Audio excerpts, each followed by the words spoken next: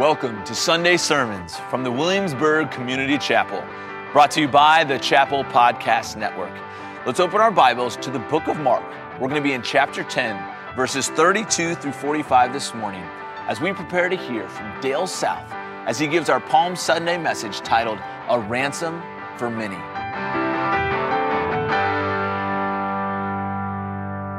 And Jesus called them to him and said to them, "You know that those who are considered rulers of the Gentiles lord it over them, and their great ones exercise authority over them. But it shall not be so among you. But whoever would be great among you must be your servant, and whoever would be first among you must be slave of all. For even the Son of Man came not to be served, but to serve, and to give his life as a ransom for many." Mark begins his gospel writing about John the Baptist. He was writing that John the Baptist was a messenger who had been prophesied like 600 years earlier in the book of Isaiah. And the prophecy was that this messenger would appear in the wilderness announcing the coming of the Jewish Messiah King. And he would be calling people, John did, from their sins, calling them to repent and to be baptized as a symbol of being cleansed from their sins. Now, John the Baptist was a great messenger. Jesus said there was actually no one better. And he performed his role as messenger with courage and excellence as he was announcing the coming of this new king. And he was doing that in a world where kings on earth were absolutely paranoid that someone was going to take their throne. They were even paranoid that their own children were going to be taking their throne. And so John had a hard message to share, and he wasn't always the most subtle or the most politically correct as he shared his message. He called the religious leaders of the time a brood of vipers, and he called out the regional king Herod for having married his brother's ex-wife. And it's more than just marrying her. It seems like there were some things going on that caused her to leave him for the king Herod. That one got John imprisoned and beheaded. So early on in Mark chapter 1, we read, "Now after John was arrested, Jesus came into Galilee, proclaiming the gospel of God and saying, 'The time is fulfilled. The kingdom of God is at hand. Repent and believe the gospel.'" So we see Jesus actually picking up right where John went off. But he was essentially saying, John was my messenger. John was sent to prepare the way for me, to announce my kingdom. Now I'm here, and it's time to get that kingdom started. So on that Sunday, when people threw palm branches and their cloaks to the ground before the donkey that was carrying Jesus so that the donkey could walk on them, they were shouting, "Hosanna, blessed is he who comes in the name of the Lord. Blessed is the coming kingdom of our father David." So looking at that scene, we get the impression that the people were starting to get it.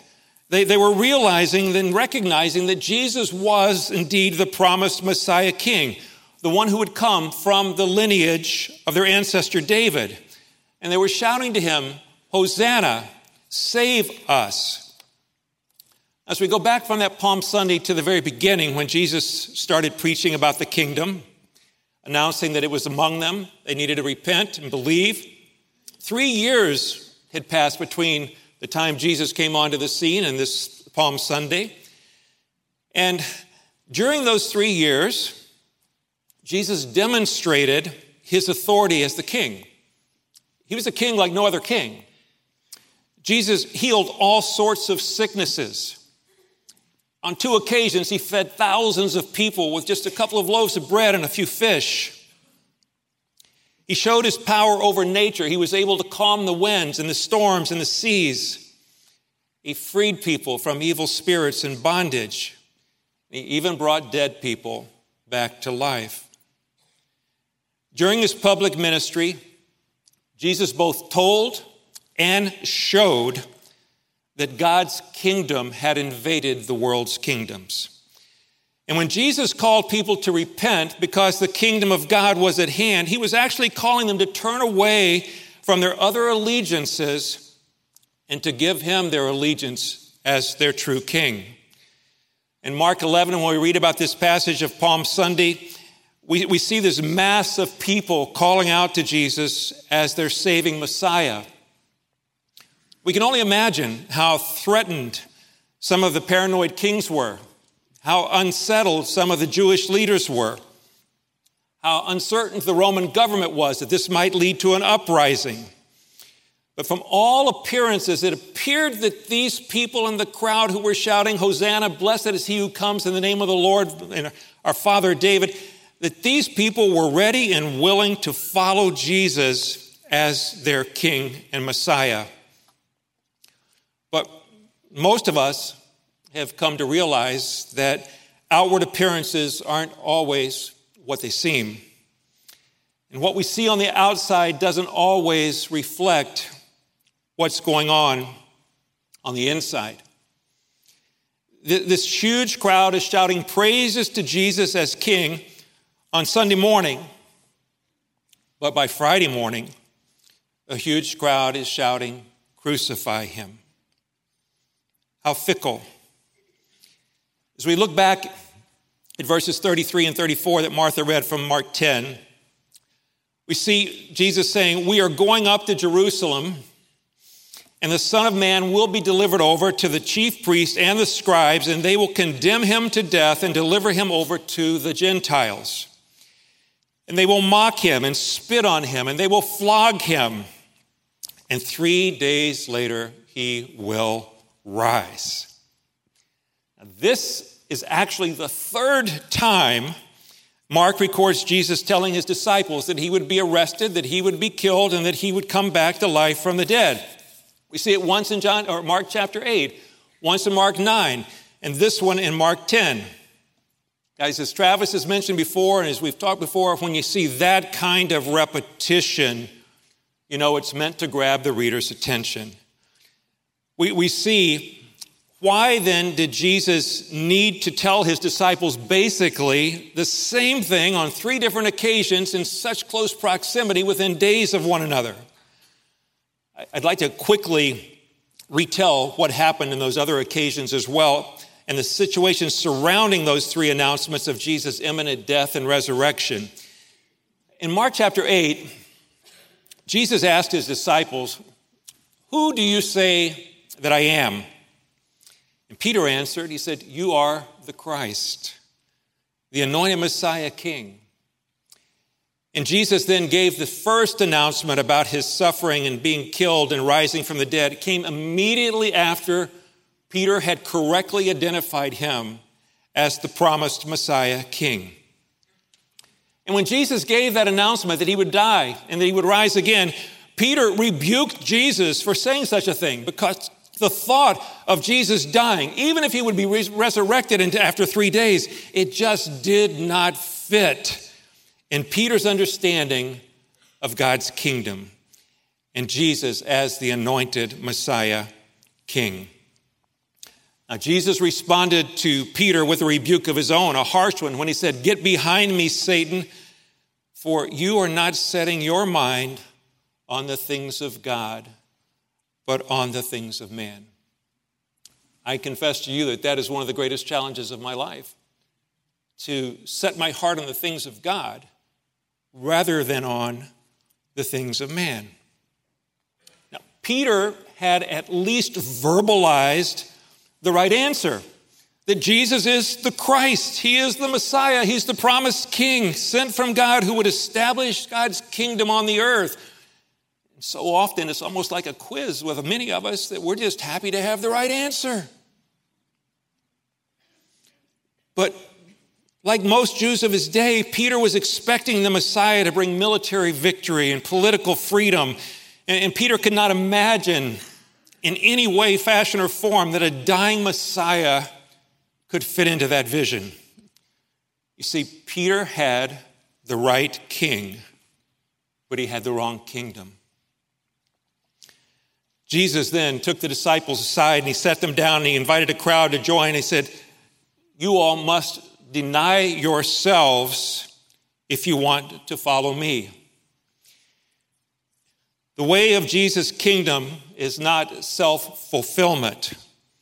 It is self-denial.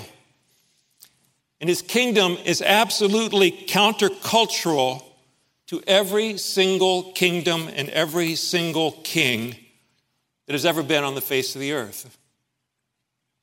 We see Jesus' second prediction in Mark chapter 9, that he would be turned over to men who would kill him, but after 3 days he would rise again from the dead. And Mark writes, but they did not understand the saying. They were afraid to ask. Then, right after Jesus had given this second prediction, he was going to be turned over and be killed and be resurrected again, they start arguing among themselves about who was the greatest. Now, Jesus knew that they were getting it, that he was the Messiah king, but he also knew that they were confusing his kingdom with the kingdoms of this world. They were looking for his kingdom to give them positions and to give them prestige. So once again, we see that they had the right king, but they had the wrong kingdom. Jesus sits them down again. And he said, if you would be first, you must be last of all and servant of all. Now, that's not the kind of kingdom they were hoping for.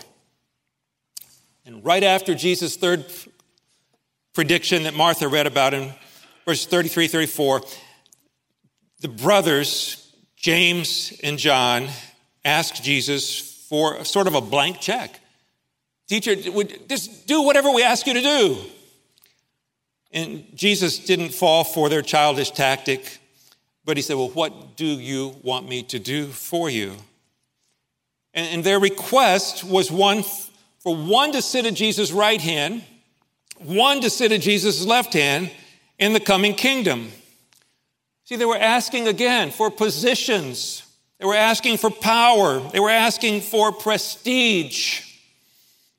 And once again, Mark shows that the disciples had the right king, but the wrong kingdom. One more time, Jesus pulls them aside. He sets them down.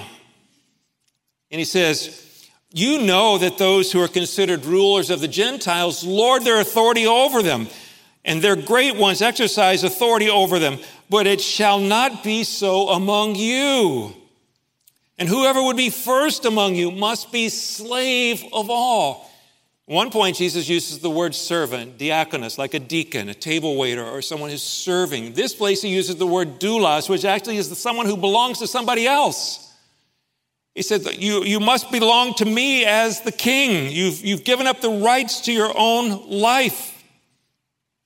For even the Son of Man did not come to be served, but to serve and to give his life as a ransom for many. Now, Jesus' kingdom simply does not work the way the kingdoms of the world work. We're going to talk more about Jesus being this servant on our Good Friday service. And as Travis invited you, I invite you once again. We do not want to skip from Palm Sunday to Easter, as someone prayed this morning, without going through the rest of Holy Week and the cross on Good Friday. Mark's gospel actually gives us sort of bookends to Jesus announcing his coming arrest and crucifixion and resurrection those 3 times. After his very first prediction in Mark chapter 8, Jesus asked a profound question. He says, what does it profit a man if he gains the whole world and forfeits his soul? You see, no matter how many possessions we can accumulate, no matter how much power, no matter how much of a high position, how much prestige, no matter what we can acquire, absolutely no one can buy back his or her soul from the consequences of sin and death. It's one thing that the richest people in the world cannot do, is buy their own salvation pay back or buy back their own lost souls. And Mark chapter 10, verse 45, after this third prediction, Jesus then says that he said he gave his life as a ransom to save our souls from the ravages of sin and death and separation from God. What we could not buy with all the world's possessions and prestige and power, Jesus bought for us to redeem us as a ransom, to buy us back at the cost of his own body and blood. At all three of those occasions where Jesus announced his imminent arrest and his death by crucifixion and resurrection, we see that even his closest disciples recognized him as the Messiah King, but they did not recognize the kingdom that he was calling them to enter. They had the right king, but the wrong kingdom. My focus this morning has been on having the right king and the wrong kingdom, because I believe that's probably where most of us have the biggest problem as those who name Jesus as king. But there are some other options that we'll look at as well, because when we talk about earthly kingdoms and the kingdom of God, and when we talk about earthly kings and Jesus, there are at least four possible combinations that I want to briefly have us consider this morning about kings and kingdoms that we can choose. You see, it's possible to have the right king and the right kingdom, that is to receive Jesus as king and to pursue his kingdom above all other kingdoms. That's one possibility. Another is that we could have the right king and the wrong kingdom, which is what we see happening repeatedly in Mark's gospel and oftentimes in our lives. We could have also the wrong king and the wrong kingdom. That's where every one of us starts off in life before we hear the gospel, before we come to understand that Jesus is the promised king and that he does have a kingdom that's different from the kingdoms of this world. And then there's one other possibility, I believe, and that is that people can have the wrong king but be striving toward the right kingdom. People who want justice and beauty, and they offer self-sacrifice, but they don't know Jesus and they don't follow him yet as king. If we trust Jesus as the Messiah King, we can accept his kingdom of self-sacrifice and suffering and service, that would be the right king and the right kingdom. But I can tell you, I've been a follower of Jesus for 48 years since I've trusted him as the Messiah and King. And there have been some wonderful moments when I've walked with him as the right king, pursuing the right kingdom. But all too often, I'm much more like the 12 disciples, that I find myself naming Jesus as king and calling him Lord and praising him on a Sunday morning, and yet find myself pursuing the wrong kingdoms other days of the week. Most of us start out wanting to be our own kings and queens. It's pretty much in our nature. We want to control our own lives, and often we're not happy if we can't control the lives of others. We did not have to be taught to act like that. We didn't have to be taught to act as if the world revolves around us and other people should also. On the contrary, we had to be taught not to act like that to keep us from becoming narcissistic psychopaths. There's one other possible combination, and that is to pursue a kingdom that looks like the kingdom of Jesus without trusting and following Jesus as the king. Again, that's the wrong king, the right kingdom. I see this in many people who just long for a more just world.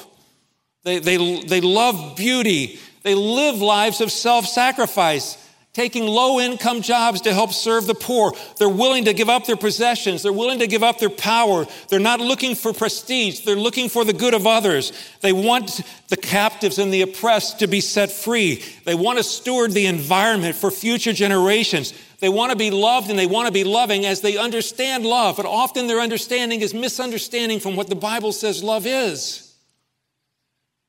The problem with that posture is that no one can realize God's beautiful kingdom of justice and love and wholeness without Jesus at the king. Everything else becomes a utopian dream. The big idea this morning, may have to say it a couple of times before it will sink in, but it is possible to get the right king and miss the right kingdom. I think we see that all 3 times in the Gospel of Mark, and I think we see it all too often in our own lives. But it is impossible to get the right kingdom if you miss the right king. That's why we go out from here as ambassadors of Jesus, and we share that good news with others. That original Palm Sunday that we commemorate today occurred just a few days after Jesus' third prediction of his arrest and death and resurrection. And that day, Jesus rode into Jerusalem on a borrowed donkey colt. This fulfilled the prophecy written over 500 years earlier in Zechariah chapter 9, verse 9. And Jesus' choice to ride the donkey was a signal that communicated a lot about his coming kingdom. He did not come in triumphantly on a chariot pulled by horses or on some majestic elephants as some kings of the time did at their coronation. Jesus was not accompanied by soldiers. See, that donkey was an animal that kings often rode on, but it symbolized that Jesus came as a king in peace, not as a conqueror. The Bible also talks in the book of Revelation about Jesus coming again as a conquering king who will come on a great white horse. This was not that time. It turns out that the crowds yelling praises to Jesus as king that morning had not grasped the truth about his kingdom that he was calling them into. They wanted Jesus to be the king who would establish the kingdom they had envisioned in their minds, a political, military kingdom that would overthrow the oppressive, occupying Roman soldiers. If we're not constantly going back to the Gospel of Matthew, Mark, Luke, and John, we will serve a kingdom envisioned in our mind that doesn't look like the kingdom of God that Jesus describes in those Gospels. In the 4 combinations we've looked at this morning, which combination best describes you right now at this moment? You have the right king? Are you pursuing the right kingdom? Do you have the wrong kingdom? Perhaps you have the right king, but the wrong kingdom. You find yourself serving more for possessions and position and prestige and power. Or perhaps you have the wrong king and the wrong kingdom, and you have not come to really understand the gospel. You're maybe just starting to investigate it, and if that's the case, we're absolutely grateful that you're here. We want to encourage you to ask those tough questions. Get into what Jesus taught. See if he really is who he says he was, and if he was, what will you do about that? And then there may be some who are trying to establish the kingdom of righteousness and justice and goodness in this world without King Jesus. Take a moment, if you will, to ask yourself, how would I respond if Jesus stood before me and he asked the same question that he asked to James and John when they said, give us whatever we want, please. And Jesus said, what is it that you want me to do for you? Your honest response to that question will reveal a lot about what king you're serving and what kingdom you truly are pursuing. How might things be different if the millions and millions of Christians who call Jesus Messiah and King were pursuing his kingdom more than the kingdoms of this world? What if the motto we lived by was Jesus' kingdom first? This Palm Sunday reminds us that we are capable of gathering on a Sunday morning, singing hosannas and praises to Jesus as King, but we're also capable of turning on him Friday morning when his kingdom starts to conflict with our own. We can be just as fickle as the crowd on Palm Sunday. So if you have not recognized Jesus as the King who gave his life as a ransom for your life, please hear the gospel of good news this morning. Jesus gave his life as a ransom for you. He is establishing a new kingdom that is a beautiful kingdom, and he invites you to be a part of it and to serve him in it. Will you turn to him this morning in trusting faith? And if you call Jesus King already, but you've been pursuing kingdoms of possessions and position and power rather than a kingdom of self-denial and sacrifice and service that Jesus modeled and called us to, will you turn to Jesus this Palm Sunday and renew your allegiance to his rule? You see, our evangelism, unfortunately, does a much better job of talking about Jesus as the King who forgives sins than it does about Jesus who's establishing a kingdom that is countercultural to every kingdom the world has, in which he rules over all. But if you are in either one of those cases this morning, not yet knowing Jesus or knowing him but serving the wrong kingdom, and you turn to him, in both cases Jesus promises he's going to give you the Holy Spirit to help you do that, to give you the right heart to do that, and to give you the power to do that. And if this is brand new to you and you just really aren't sure, you think you might be interested in following Jesus as King, that beautiful kingdom sounds attractive to you, but you're just not quite there with all the questions and uncertainties, we invite you to come step up for prayer this morning or talk to one of our pastors after the service. As we come now to the time of our communion together, please know that the body and the blood of Jesus were the ransom paid for you and for me to have our souls redeemed and restored, and to make us citizens of a brand new kingdom that is more beautiful and more powerful than any kingdom this earth will ever have to offer. Thank you for joining us today. Here at the Williamsburg Community Chapel, we are all about making disciples of Jesus Christ. So wherever you are on your spiritual journey, we are excited to help you connect to Christ and his community. Have a blessed day.